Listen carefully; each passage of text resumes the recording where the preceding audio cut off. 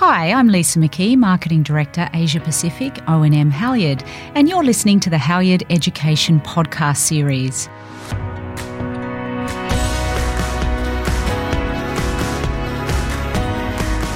In this episode, we're turning our attention to protecting healthcare workers in a COVID environment.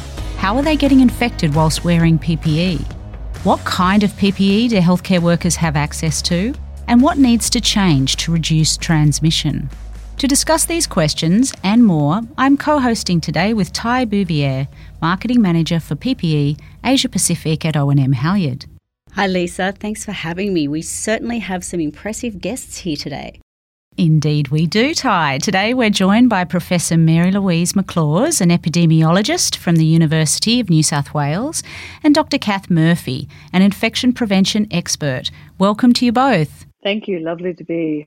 Thank you, Lisa. Marylouise, as an epidemiologist, can you share a little around what your field, and in particular what your role, involves in this COVID environment? Look, there are many different types of epidemiologists, and my work for the last 3 decades has focused on research and capacity building and patient safety related to healthcare infections and healthcare worker safety. During the pre-influenza, pandemic influenza, I was appointed by the Chief Medical Officer and his panel to evaluate the evidence that the pandemic influenza infection control for healthcare worker guidelines was actually evidence-based. And I now currently work with the World Health Organization Health Emergencies Program Expert Group for Infection Prevention and Control for COVID. Thank you, Marylouise. And Cath, what about yourself? Can you tell us a bit about your experience and how you ended up becoming an expert in infection prevention? Thank you, Lisa. My background has been 33 years specialising in infection control and prevention, and I've worked at and with several of the world's leading infection control agencies and organisations over that period, including the Centres for Disease Control in Atlanta, the World Health Organization as a consultant during SARS, and as a leader and president of APIC, and as a member of various infection control committees of the Australian Commission on Safety and Quality in Healthcare. So what I've tried to do in my career is guide clinical practice and behaviours by ensuring that the systems offer optimal safety for patients, for healthcare staff, and more recently for the broader public communities. My mission and what drives me is really to add value to the mechanisms and systems that are in place that are designed to optimise safe, high-quality care for patients and to reduce the risks for healthcare workers. Marylouise, you're firmly in the COVID-19 space right now. Can you tell us how the pandemic has impacted healthcare worker safety? Healthcare workers are pivotal to continued service delivery, and the World Health Organization has an ethical framework that's central to health services and the delivery of care for COVID patients. But this must never place the clinical staff and the care staff at risk. Their safety must always be a priority. There does remain important gaps in our knowledge around infection prevention and control that continue to include important things still now about infectious dose, and this will help us to understand the importance of airborne spread, for example, because droplet nuclei are 1,000th of the size of droplets.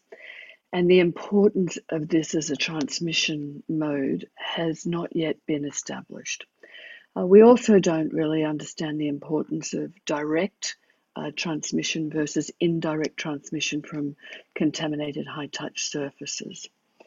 So in the absence of high-level research around these important infection prevention and control related unknowns, it's a challenge to develop good evidence-based guidelines. So WHO develop and update guidelines for COVID-19 as evidence becomes available. Because the evidence is developed from rapid and often less well-developed or designed studies. The expert group has to balance the risks and the benefits of this changing knowledge to put them into the guidelines. How are guidelines developed when there are so many unknowns? So in February of this year, 2020, the World Health Organization held its first roadmap for COVID meeting. And there were 400 of us, and we represented 9 themes: epidemiology, infection control, therapeutics, vaccination, social science, ethics, zoonology, etc. And we were presented with many unknowns, and we were asked within our groups to prioritize the unknowns for rapid research focus. We were then updated as a group on beginning of July. And across these 9 themes, it became apparent during this July meeting that we had gained a lot of knowledge, but at the same time, we'd gained a lot of unknowns. And messaging to the public and healthcare workers must be consistent to say, we don't know everything. The right thing to do will change as our knowledge improves and we update regularly. Now, this is very difficult rhetoric, particularly for the public and healthcare workers to hear, because they must understand that this doesn't mean that we're going to place them at risk now, but that we are doing our level best with very imperfect information. The group that I'm on focuses on healthcare worker safety, and the World Health Organization appreciates that other themes such as epidemiology, therapeutics, the virology group have important crossovers for us to include and embellish our knowledge so that infection prevention and control guidelines can include social sciences and important understanding for adaptive behavior. And this has never been more important than right now during a pandemic. And Cath, what challenges are you hearing from healthcare workers and infection prevention managers on the front line as they strive to protect their staff? Tai, we're currently several months into the COVID-19 pandemic, and I understand and appreciate that healthcare workers are continuing to operate from a point of fatigue, likely discomfort, and understandably fear. There are still many unanswered questions, and debate regarding occupational COVID-19 transmission is rampant amongst healthcare workers. That uncertainty and the inevitable waning of healthcare worker resilience very much concern me, as healthcare workers need to be laser focused when they're considering risk and when they're adopting recommended infection control strategies and measures. I suspect that in those organisations that have them, that infection control teams are the first points of call. And I imagine that the credibility of those infection control teams is often challenged by competing misinformation and perhaps even conflicting advice from non-expert individuals and agencies. Cath, as governments and hospital groups scramble to secure adequate mask supplies, which standards should they be following when selecting products and why? Lisa, contrary to popular opinion, mask standards exist really for one key reason, and that is to protect the users who wear them. For masks, I believe that the USA's ASTM, which was formerly the American Society for Testing and Materials standard, is often the go-to standard, especially in countries that don't have their own standard. So that would be places like Japan, India, and Singapore, for example. I recommend that healthcare workers identify and follow your local country standards. And if you can't find products that meet those, then review those international standards to determine whether they provide at least the same level of protection for your staff. I would also recommend that healthcare workers never assume that a mask does the job.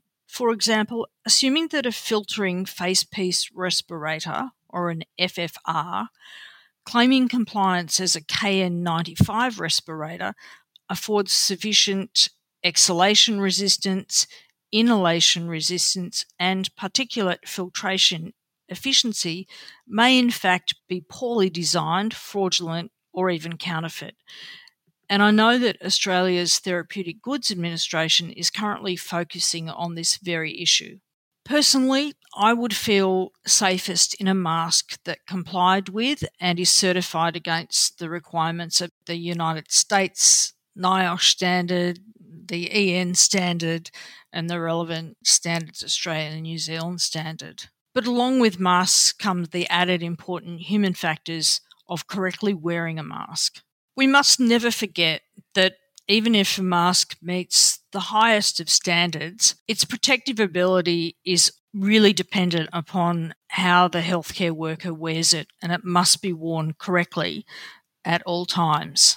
So, Cath, if you could rewrite the rulebook, what would you change? A very interesting question, Lisa. Rather than changing the practice, what I believe we need to do is introduce a mandate that every worker in a hospital, not just the clinicians, but everybody, undertakes annual fit testing plus competency testing in how to select the appropriate personal protective equipment, how to don and doff that PPE, and that includes filtering facepiece respirators or N95s. Marylouise, do you believe the current respirator standards have kept up with protection requirements in this new pandemic landscape? Filtration standards are penultimately important, but there are other issues around respirators that must be considered. And these are comfort and fit. If a mask fogs up glasses or becomes hot, it's unlikely the healthcare worker can work for any length of time. And in Australia, healthcare workers are allowed or are expected to wear a respirator for 4 hours straight, which can be very hard work without touching it and without getting distracted. So comfort, being cool and easy to fit check must be included in standards as well. If we are going to expect our healthcare workers to wear a respirator for up to 4 hours, the masks need to be very comfortable. But I think that what we should be looking at is an uninterrupted supply chain of respirators rather than expecting healthcare workers to keep a mask on even when they're not necessarily needing it for the protection of that supply chain and when they're only given a couple of masks a day to wear.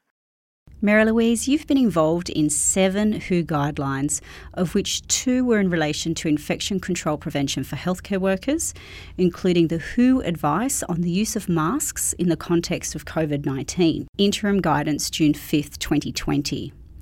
What are the latest WHO mask-wearing guidelines for healthcare workers? WHO require respirators to be worn with eye protection. The guidelines don't recommend reuse or decontamination for reuse. The difference between the USA CDC guidelines and the WHO guideline is that CDC requires respirators to be used with all COVID patient care, regardless of whether an aerosol generating procedure is being performed or expected to be performed.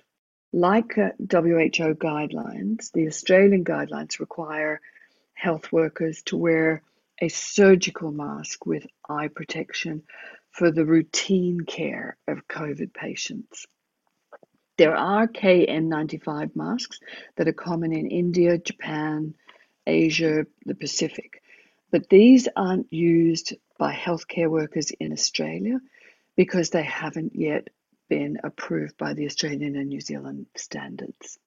Marylouise, you mention off-label use such as placing respirators in plastic bags. Could you tell me a little more around what appears to be a necessity for that in some markets?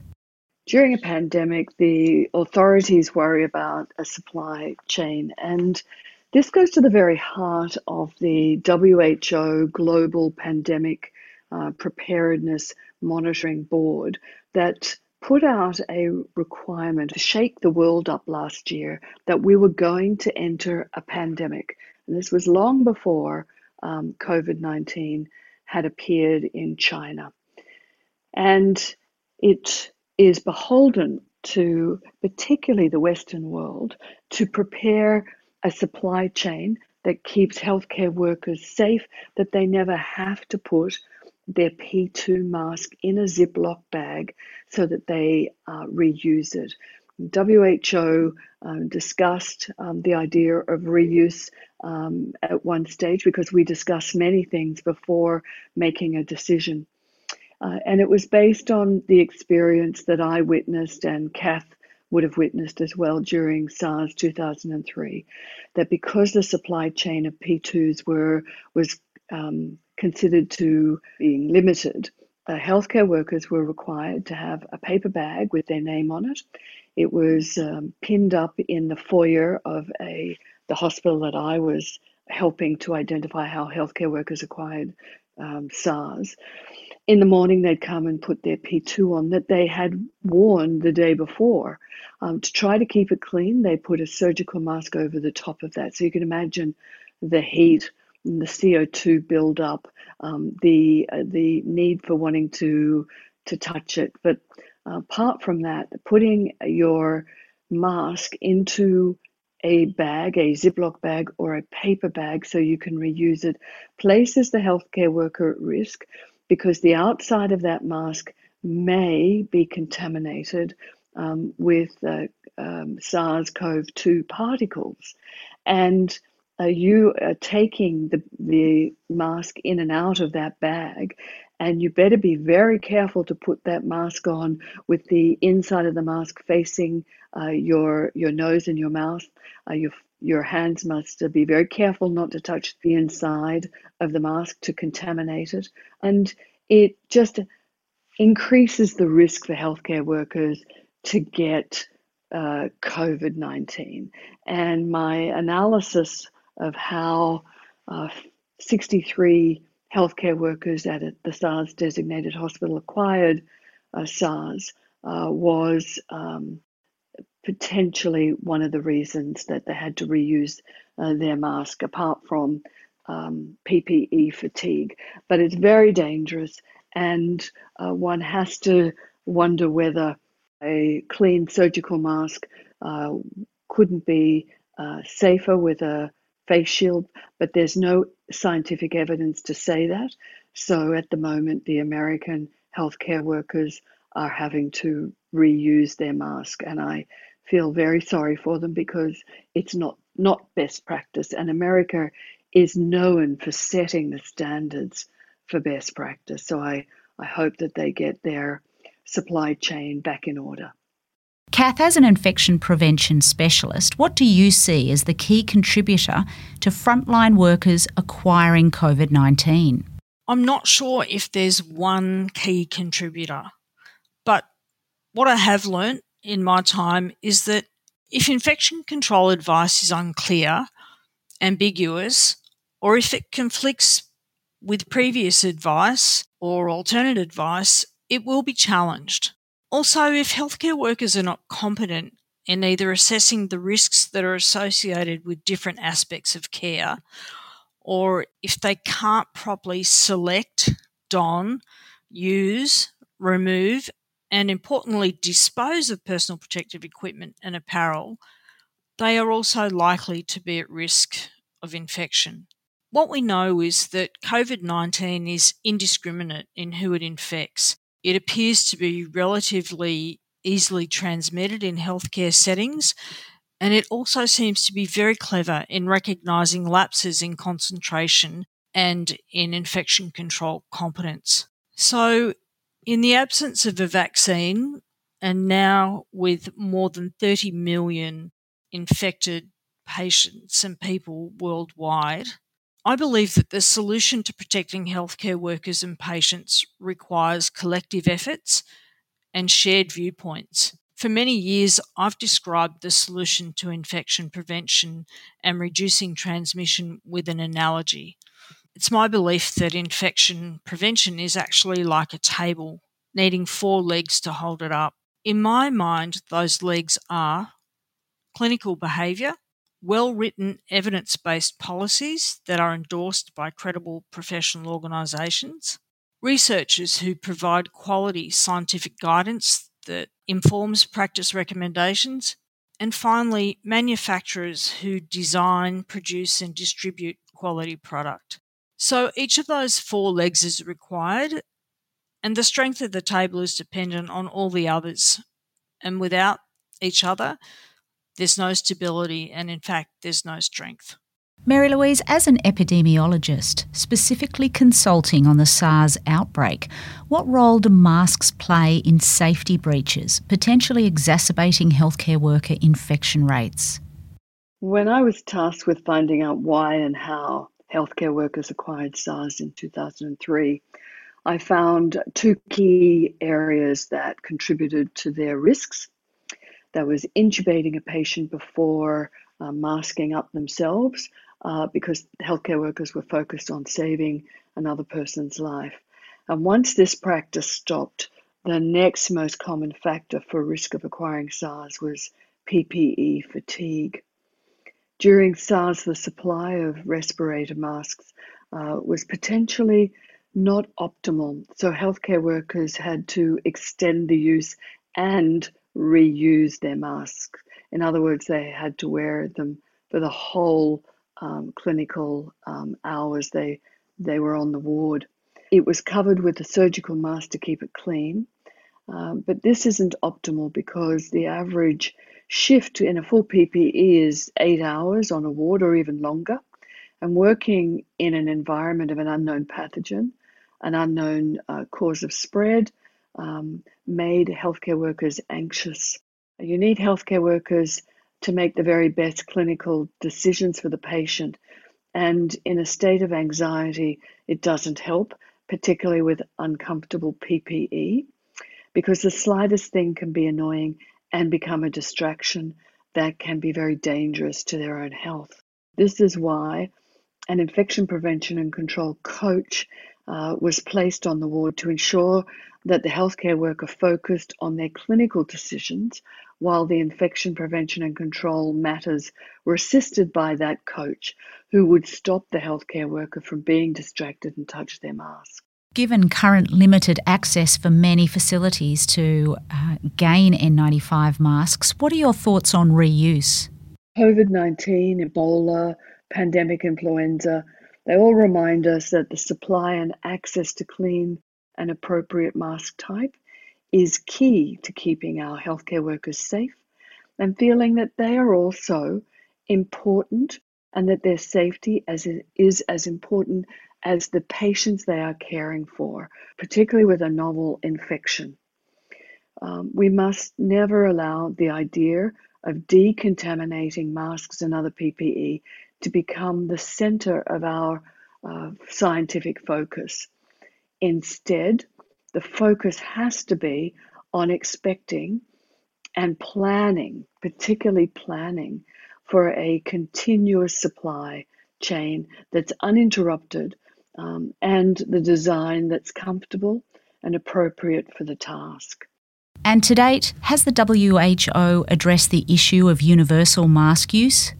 The June 5 WHO update on mask use included a recommendations for hospitals to consider when universal mask use should be considered in hospitals, and we should be responsive to the risk to the healthcare worker from hospital visitors and patients, particularly when the community spread becomes high, and instigate universal mask use within the healthcare facilities, but not wait too long for that universal mask use to be put in place.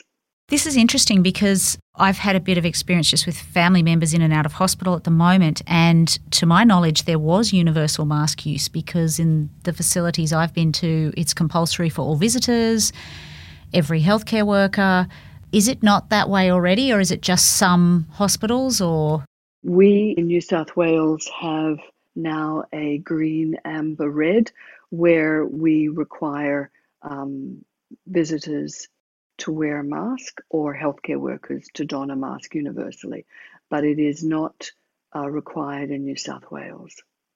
So certain facilities in New South Wales are abiding by that WHO guideline and others are not because it's not yet mandatory in New South Wales?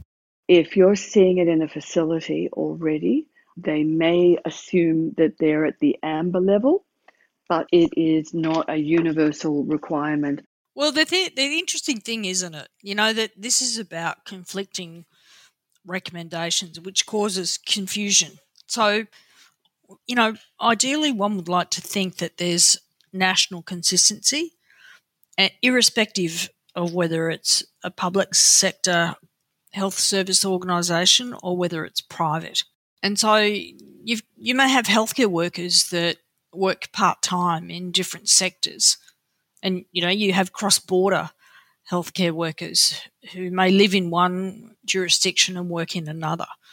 And where there's this conflict, how can we guarantee safe, reliable, consistent clinical healthcare worker behaviours? We absolutely can't. What we often do, Cath, is wait for when a healthcare worker gets infected and then we react. We are not preemptive in our approach. In the SARS hospital that I was working for to look at how and why, they were very preemptive. So they assumed it was aerosol and they assumed everybody had to wear a mask, even if they weren't caring for an infected COVID patient, but one that was being rehabilitated, so those step-down wards. So it was a very different approach, and I agree, it can be very difficult. It can be difficult to keep up with the requirements, but it's very much, I think, around protecting the supply chain and waiting for a disaster to then respond. And can I ask, as we see such variability in execution of those new WHO guidelines in Australia, have we seen that variability throughout Asia Pacific to your knowledge? Do you think some countries have done a more comprehensive job than others on executing to full universal mask use? That's a very hard question to answer because my WHO colleagues provide their impression and requirements. Whether or not they get practiced in situ is another thing. But I think that one of the barriers in Australia is that each state and territory expert panel believes they have the ability to run meta-analyses and systematic reviews constantly and at the level of competency that the WHO expert group has. I mean, I don't run these. WHO has specific groups to do it because it's huge. I was part of a meta-analysis and it was done in 3 weeks, and that was at warp speed. And so in Australia, they can't possibly do that in 3 weeks. And so I think that there's an assumption that what they're doing is best practice, and it certainly is in most cases, but it's disconcerting to see sometimes a lag in instituting something like universal mask use in hospitals. It's as if they sometimes think that the WHO guideline is for developing nations rather than developed ones. Halyard has a proud history of partnering our innovative clinical products with in-service training, customer support, clinical research and education to enable healthcare workers to remain at the forefront of best practice and industry trends. If you are an existing Halyard customer, visit hallardeducationfoundation.com.au and register to access our online education. If you have any questions about Halyard's innovative product line, please contact our customer care team or your Halyard representative. Marylouise, we're hearing how poor airflow and different sized particles impact the spread of coronavirus.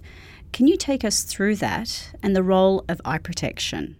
ACE2 receptor sites are also found in the eye, and the WHO updated mask and eye protection guideline was based on a large amount of evidence that was of varying quality, and because researchers can't run perfectly designed studies during pandemic.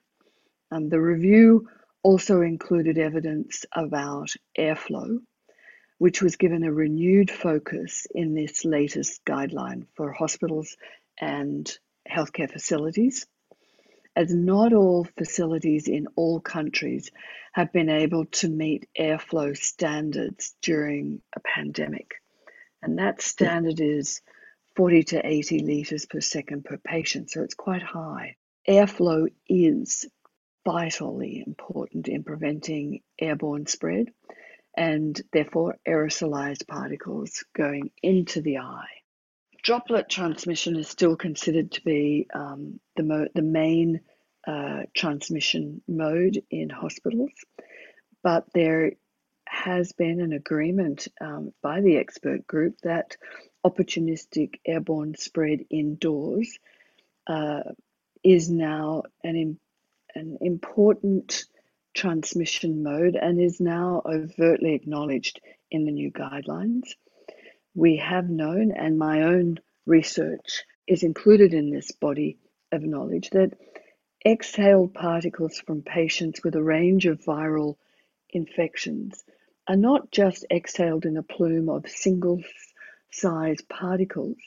Influenza particles are not exhaled in just droplet nuclei, that is the very smallest ones, but patients exhaled a range of droplet nuclei and droplet-sized particles.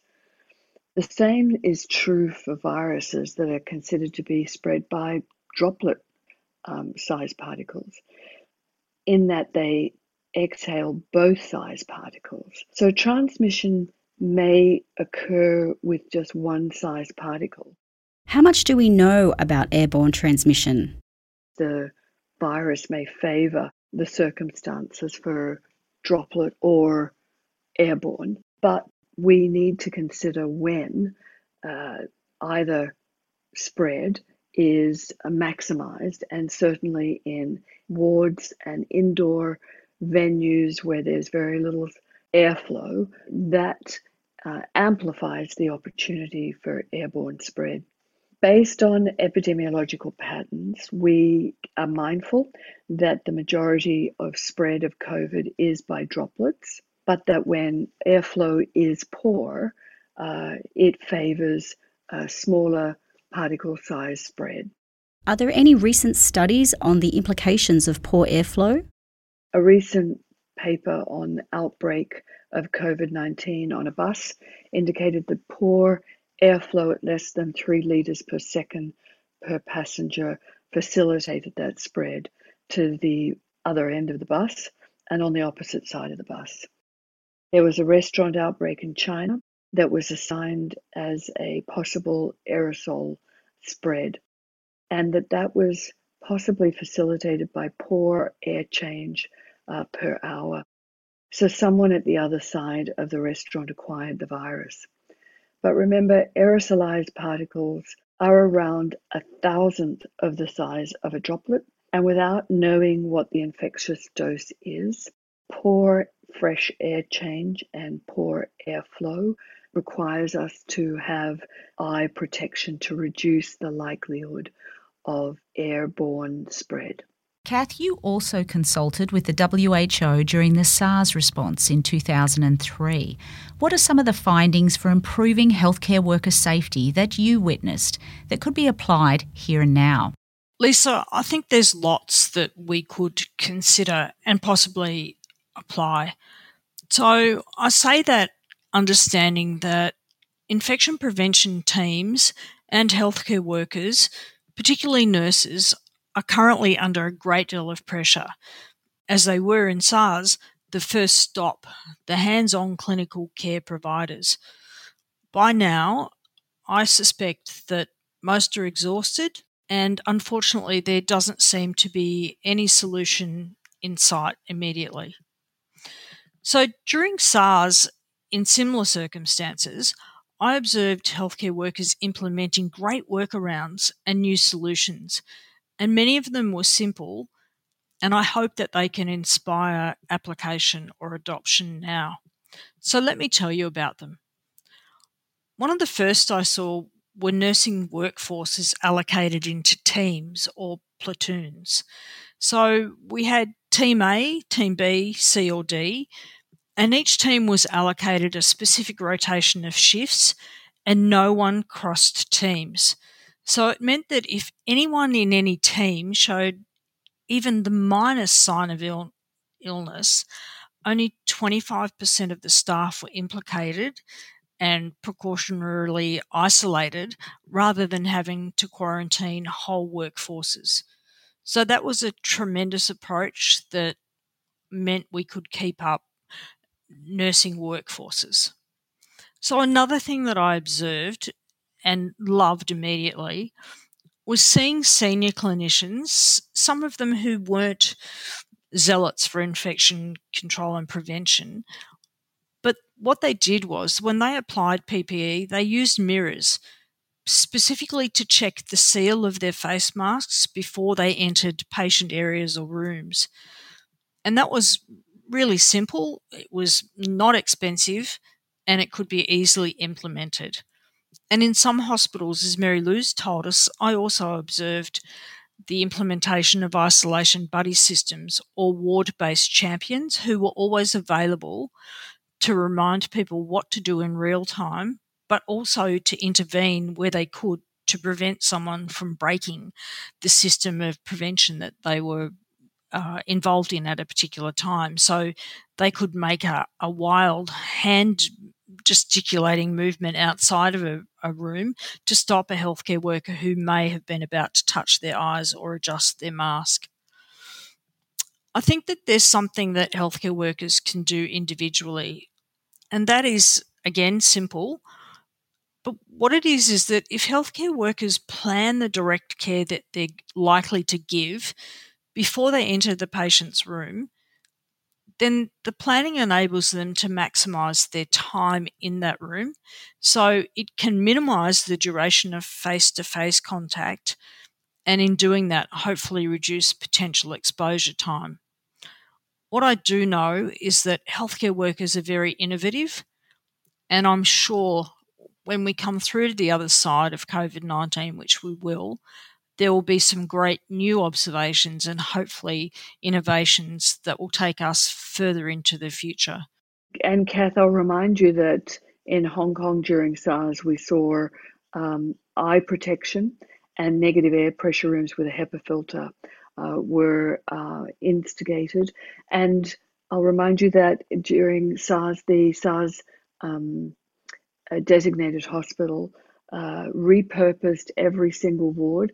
Yes, most of them didn't have an anteroom, but repurposed them as a negative air pressure room in 72 hours. And the CEO got the environmental engineers to do that.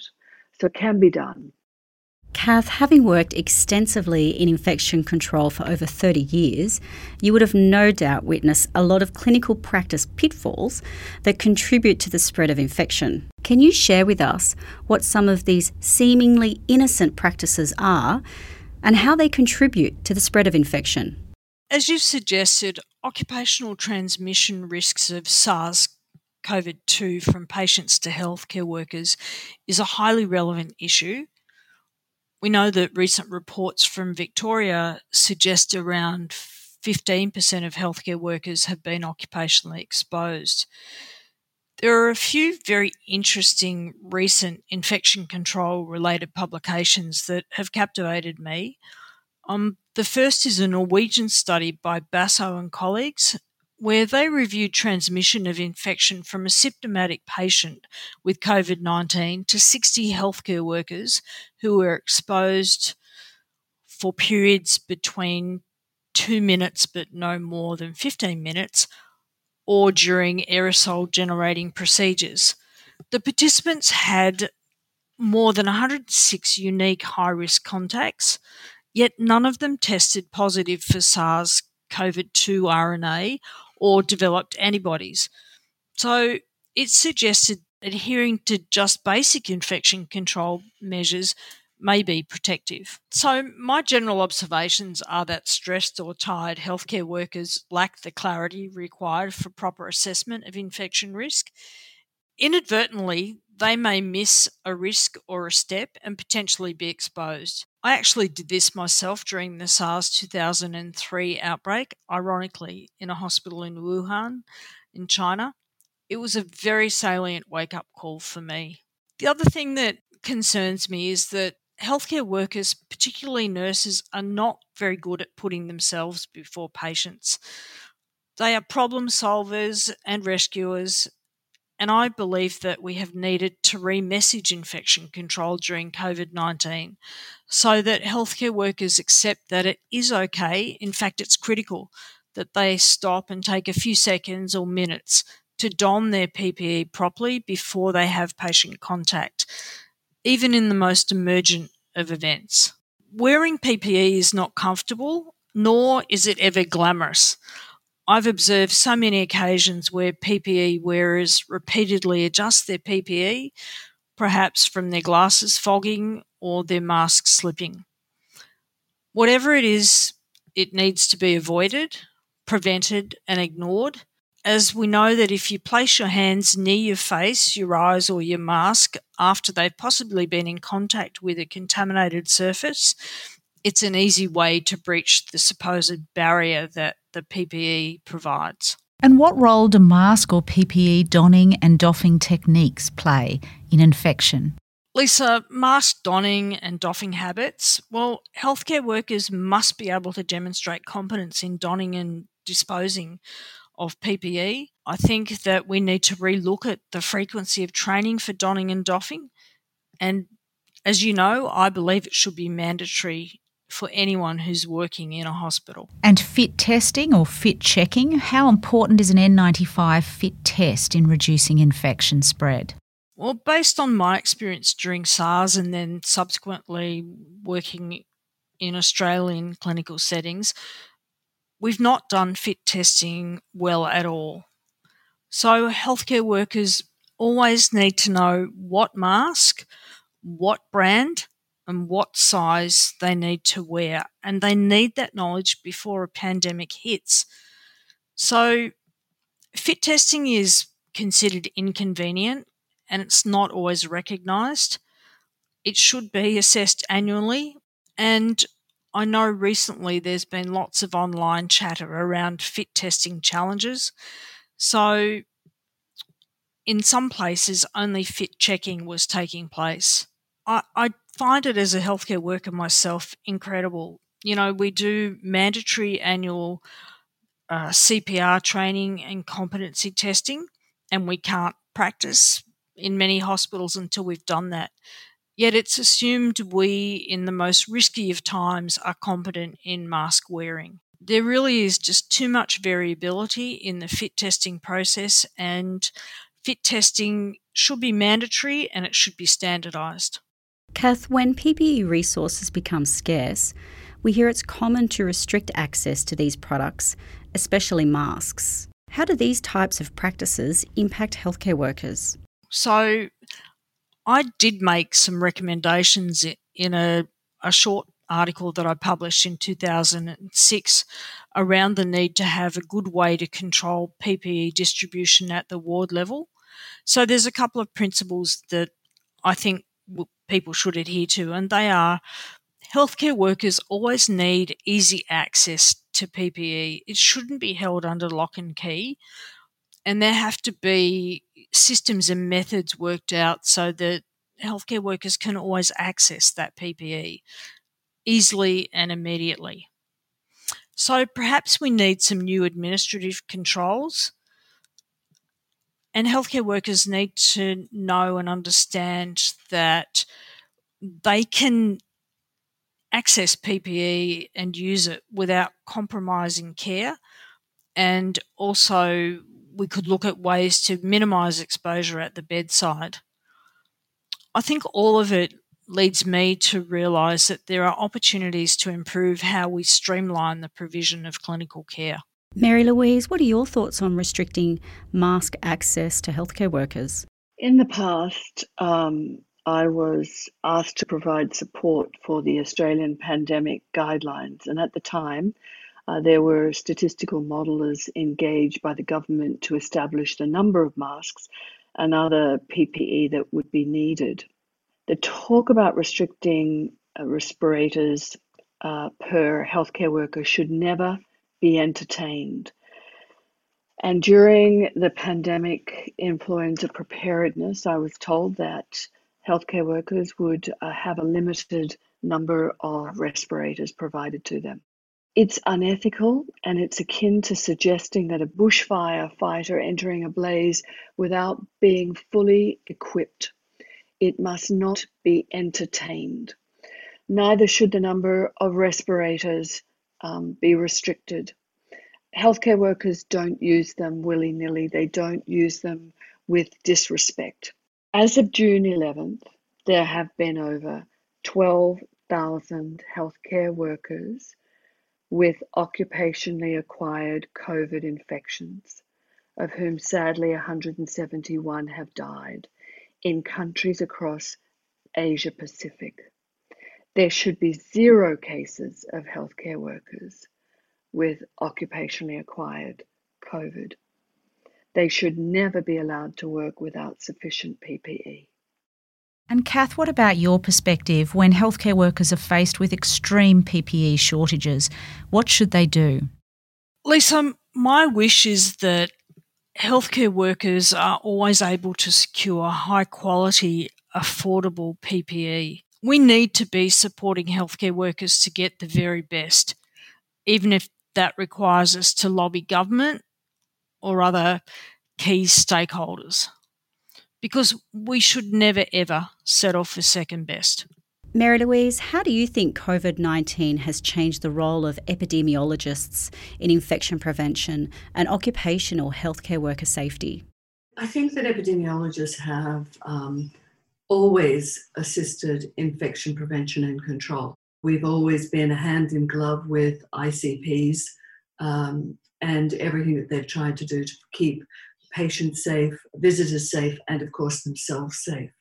But I think that COVID-19 has refreshed the image of epidemiologists. I mean, certainly people in Africa and Korea and China understood very well the role of epidemiologists during Ebola, MERS, and SARS. It's just the rest of the Western world didn't really understand what we did. They only ever saw us in the occasional dorky movie. But epidemiologists are, I guess, the pin between infection prevention and control, social sciences, engineers, a wide built environment expertise, and we bring it together to try to identify where most risks are for healthcare workers and patients, because observations on the ward is not always the answer, and it does take quite some consideration with analysis and interpretation. But epidemiologists never work alone. They always work with infection prevention and control experts. I think we think we're infection prevention and control practitioners, but Cath would remind us that we are not, but we are an important partner in infection prevention and control. Over your time as an epidemiologist, could you comment on how healthcare worker safety has improved? I think when I first started in the 80s, healthcare workers were very laissez-faire about their safety, and sadly were acquiring hepatitis, particularly as our migrant population increased, and as they also increased their work out into the rest of the world, working for NGOs, and they had never thought of protecting themselves with vaccination. The vaccination rates for influenza were appallingly low, because they are a group that care about everybody else's safety, and they leave their own safety needs behind. And fortunately, there have been very good policies now that have come out that require them to think about their own safety before they rush in to look after everybody else's safety. I think HIV entered the arena with universal precautions that and spilt over to looking after themselves for any other infectious disease or toxin that they may be exposed to. So it has come a very long way, and there's a constant amplifier that helps them to remember their risk. So if it wasn't Ebola a long time ago, so Ebola's been around for a very long time, it was HIV. If it wasn't HIV, it was hepatitis. If it wasn't that, it was pandemic influenza. Then it was SARS, and now it's COVID-19. So it has changed a lot, and hopefully we will always keep the safety of healthcare workers as our focus, as well as the care for the patients as well. But without safe and loved healthcare workers, there will be no health service delivery, because no parent in their right mind would want to encourage their child to go into nursing or medicine or allied healthcare if they thought they were placing them at risk of their life or their longevity. And Cath, what can we learn from COVID-19 and past infectious disease outbreaks to help us manage them more effectively today and into the future? Lisa, as this podcast has demonstrated, we're all in this together and we all have to do our best. I think even when this is over, there has to be a new normal and we need to be open to change. I've learned a lot from what healthcare workers have done in the past, and I think that infectious diseases can turn clinical practice on its head very quickly. I'll give you a good example. In the early 1980s, I was taught in nursing school that we should never wear gloves as they would make our patients feel like lepers. Oddly, I was also taught to recap used needles and syringes. I can only imagine what I might have been exposed to in those early years. However, the emergence of HIV and increasing awareness of bloodborne pathogens flipped both of those recommendations, and instead they soon became evidence of very poor infection control practices. Who would have thought that at the time? So, if we think about today, I believe that there's always at least one good thing coming from an outbreak, because outbreaks provide us with a very rich pasture of opportunities where our practices get tested and where new knowledge often emerges. In the midst of the chaos of any outbreak, I would strongly encourage people to stop and take stock, to think about what they are doing and why they're doing it. Some of the best advancements that we've seen in infection prevention and control have come from retrospectively reviewing data collected during outbreaks. SARS 2003 was a great example of that for me. During this current pandemic, we are seeing urgent, real-time calls for agencies such as WHO to rethink the transmission routes of COVID-19. Is it droplet or is it airborne? Is it a bit of both, or is it something different? Is it us who haven't yet realised that there may be routes of transmission new and different from any that we've had in the past? So please, when we get to the end of this outbreak, let's really think critically and make sure that participants get to debrief and share their experiences and their findings, because this is often when some of our best thinking can occur. And with that thinking comes the new responsibility of preparedness. Despite SARS, avian influenza and MERS, we were in no way ready for COVID-19.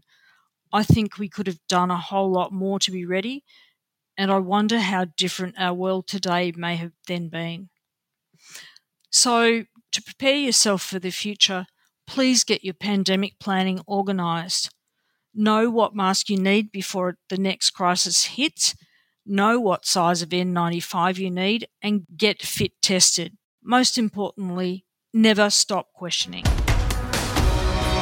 Well, Tai, what an enormous amount of information presented and shared with us today. I really liked the 4 tables, the 4 legs to hold up the table, and the fact that really there's no single infection prevention element that will stop this issue. It's a multitude of things, but 4 being clinicians must behave in an appropriate fashion in terms of how they use their protective equipment. Secondly, policies written and endorsed by professional, credible bodies need to be evaluated and reconsidered in light of changes in what we're seeing occur in the infection of COVID-19.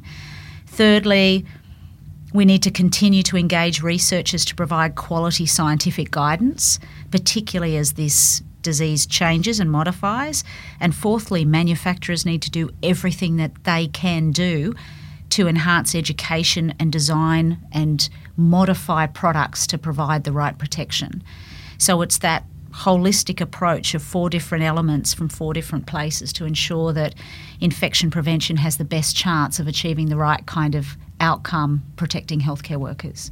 One of the key takeaways for me, Lisa, is where Cath touched on healthcare workers not being fantastic at putting themselves before patients. I think it's a really nice reminder for healthcare workers to take a moment to think about their own PPE protection before they walk in and look after the patients. Absolutely, Tai.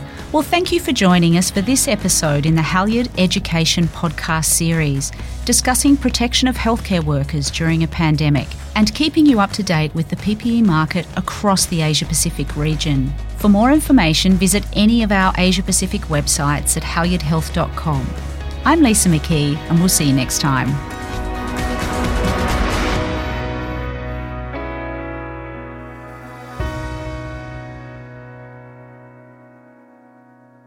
The views and opinions expressed in this podcast are those of the speakers and do not necessarily reflect the official policy nor position of any other agency, organisation, employer or company.